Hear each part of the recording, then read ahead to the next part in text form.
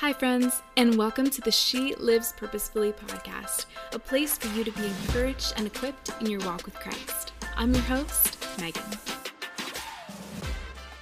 Hello, friend, and welcome back to the She Lives Purposefully podcast. I am Megan. I am the host of this podcast and the founder of She Lives Purposefully, and I am so stoked that you're here, and I'm so excited for this episode. We are diving into Esther chapter 7, which is super exciting. It is such a good chapter, and I'm really excited to dive into it with you, not into you with it, into it with you. Okay, so if you haven't been following along in the book of Esther, I'm so excited that you are jumping in now, and I want to encourage you to go back and listen to Esther chapters 1 through 6, which we have covered so far, and 2, to listen to the book of Ruth that we studied together as well. As always, you can download the Esther study for free in the show notes, so it's a free downloadable study for you to walk through this podcast with, or to do in your own time and study Esther with on the She Lives Purposefully site, but that is in the show notes. And of course, if you haven't been listening to some of our episodes, if you've missed a couple, if you just missed last week's, I want to encourage you to listen to those as well. We talked about doubting last week, which was really good, how to hear God's voice, what to do with God's no, how to put Jesus first in a secular world, a lot of really incredible topics. And I'm excited that we are going through them together, and I'm excited that you're here. Okay. So let's dive into the book of Esther, chapter 7 together. I'm going to find this in my Bible, so feel free if you want to follow along in your Bible to do just that. And if maybe you're driving, maybe you're coming home from work, whatever it is, know that you can just listen and follow along as well. Okay, so let's read Esther chapter 7. I am reading the ESV version. And when I post this Bible on Instagram, a lot of people ask where I got it. It has kind of the notes on the side, which you can see on YouTube. So I will link that in the show notes as well if you are looking for a new study kind of Bible where you can write in on the sides. Okay, so this is Esther chapter 7. It says this: So the king and Haman went into feast with Queen Esther. And on the second day, as they were drinking wine after the feast, the king again said to Esther, "What is your wish, Queen Esther? It shall be granted you. And what is your request? Even to the half of my kingdom it shall be fulfilled."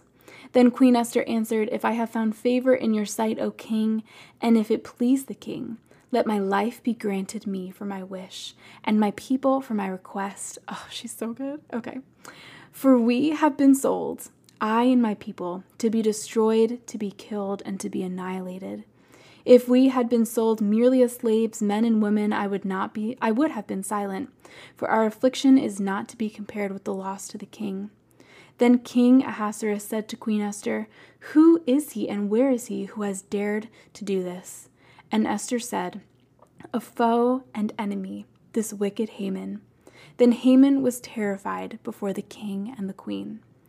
And the king arose in his wrath from the wine drinking and went into the palace garden. And Haman stayed to beg for his life from Queen Esther, for he saw that harm was determined against him by the king. And the king returned from the palace garden to the place where they were drinking wine, as Haman was falling on the couch where Esther was.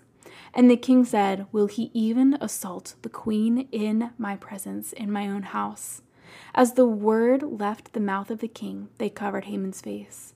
Then Harbona, one of the eunuchs in attendance on the king, said, "Moreover, the gallows that Haman has prepared for Mordecai, whose word saved the king, is standing at Haman's house 50 cubits high." And the king said, "Hang him on that." So they hanged Haman on the gallows that he prepared for Mordecai. Then the wrath of the king abated. So that is Esther chapter 7. It is kind of like the climax of the story kind of moment where everything is coming together. If you've been following along in the book of Esther, Haman, who was at this dinner, was kind of the king's right-hand man, and he had essentially tricked the king into signing off on killing all of the Jews, primarily because of his hatred for the Jewish people, and especially one Jew who is related to Esther, who is Mordecai, who they mention here, who actually saved the king's life. So in the last chapter 2, we saw how Haman's pride is at an all-time high. He's creating something for Mordecai to be hanged on. He thinks he has the favor of the king and of Esther. And here, everything comes crumbling down. So in this chapter, Esther finally requests to the king that he save her and her people.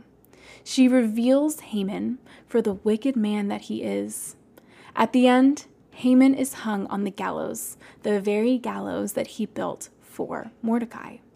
So here are a couple of takeaways that I had from this chapter and that we talk about in the She Lives Purposefully study download.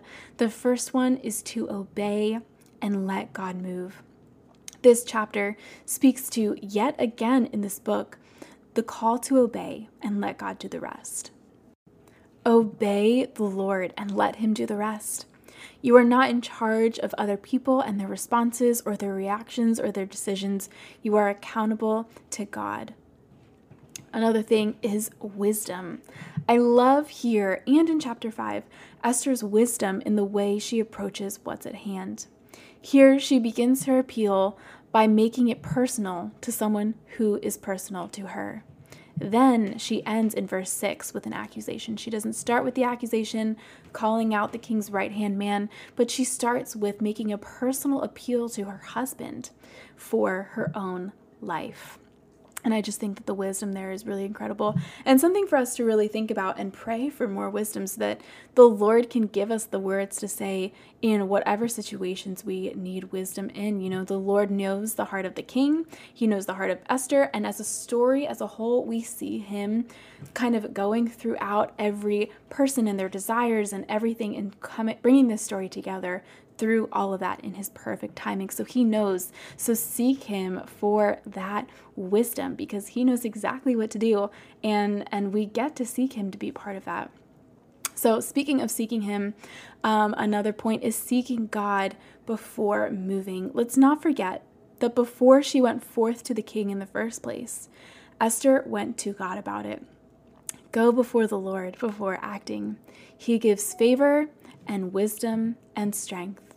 Her choice to also keep who her people were quiet until now ended up benefiting her and her people in the end. From a glance, it seems like a choice of someone who is not bold about their faith or their people. But if her people were known to Haman, Haman could have approached Mordecai and killing the Jews in a different way, or simply kept Esther out of the loop and manipulated the king into making her seem untrustworthy. We don't know what the situation would have been. But while it seems that revealing who she was from the get-go might have prevented the whole problem to begin with, this frightening season of the death of the Jews needed to occur for God to be able to not only save, but we'll see in the next chapter, bring revenge for his people in the next few chapters. God uses our human choices when we choose to obey him. Even if we obey him later, he redeems those decisions. Another thing that we see here is, of course, and we've seen it a lot in this book, the topic of drinking. Just like in chapter 1, drinking is noted 3 times in chapter 7. Here, one mentioned is followed by a dumb decision on Haman's part. So that is in verse 8, I believe, and we can read that again. So the king went into the palace after hearing about what Haman was doing. And Haman falls on the couch where Esther is sitting. And then the king comes out and says, will he even assault the queen in my presence in my own house? So he is fearful and desperate. And he, falls, it seems like, on top of Esther. If you've ever seen the movie One Night with the King, I feel like that's a pretty good description or depiction of it. great movie, highly recommend. But it kind of tells the story of Esther. Anyway, he is making this really dumb decision, and they have spent every evening basically that they're out like drinking, and they're spending this evening drinking. So let's never be a Haman who has no shame in verse 8. And let's be very wary. Drinking is not a sin, but we know in scripture that being drunk is a sin, and drinking comes with a ton of warnings in scripture. And here is just a picture of why that is the case. So another thing, and the last thing that I want to point out from this chapter, is God's attributes. Our God is in the details. Haman's downfall, like we talked about, came through the means of how he wanted to kill God's people. He is hanged on the very same gallows that he was going to hang Mordecai in. And then 2, God is a God of justice. Don't make an enemy of God or his people. We see that he fights for his people, that he works behind the scenes for his people. And even when it seems like it did in the last chapter that all hope is lost for his people, it never is. The Lord is working on behalf of his people. So that is our quick study here of Esther chapter 7. I encourage you to go read it again in your own time, to dive into this book and this chapter specifically. It is so good, and see what the Lord has to speak to you about it just in your own time with him as well. Don't miss this week's episode. We are going to be talking with Allison Golden and her new journal from Words Are Golden, and the book is Words, or the journal is Words Are Golden. So I'm really excited for that episode and talking about the power of words in all of that. So stay tuned for that, and then don't miss our future studies as well. We are wrapping up with the book of Esther, and I'm excited to reveal, which I won't yet, but I'm excited to reveal what our next study is going to be. I can't wait to study it with you. But friend, don't forget, if you haven't already, to subscribe to the She Lives Purposefully podcast and to leave a review about the podcast. I would really appreciate that. And if you were encouraged or equipped today, to share this episode with a friend of yours and to encourage and equip them and build them up in their walk with Christ. Live for Jesus well, live purposefully, and have a fantastic rest of your day, friend.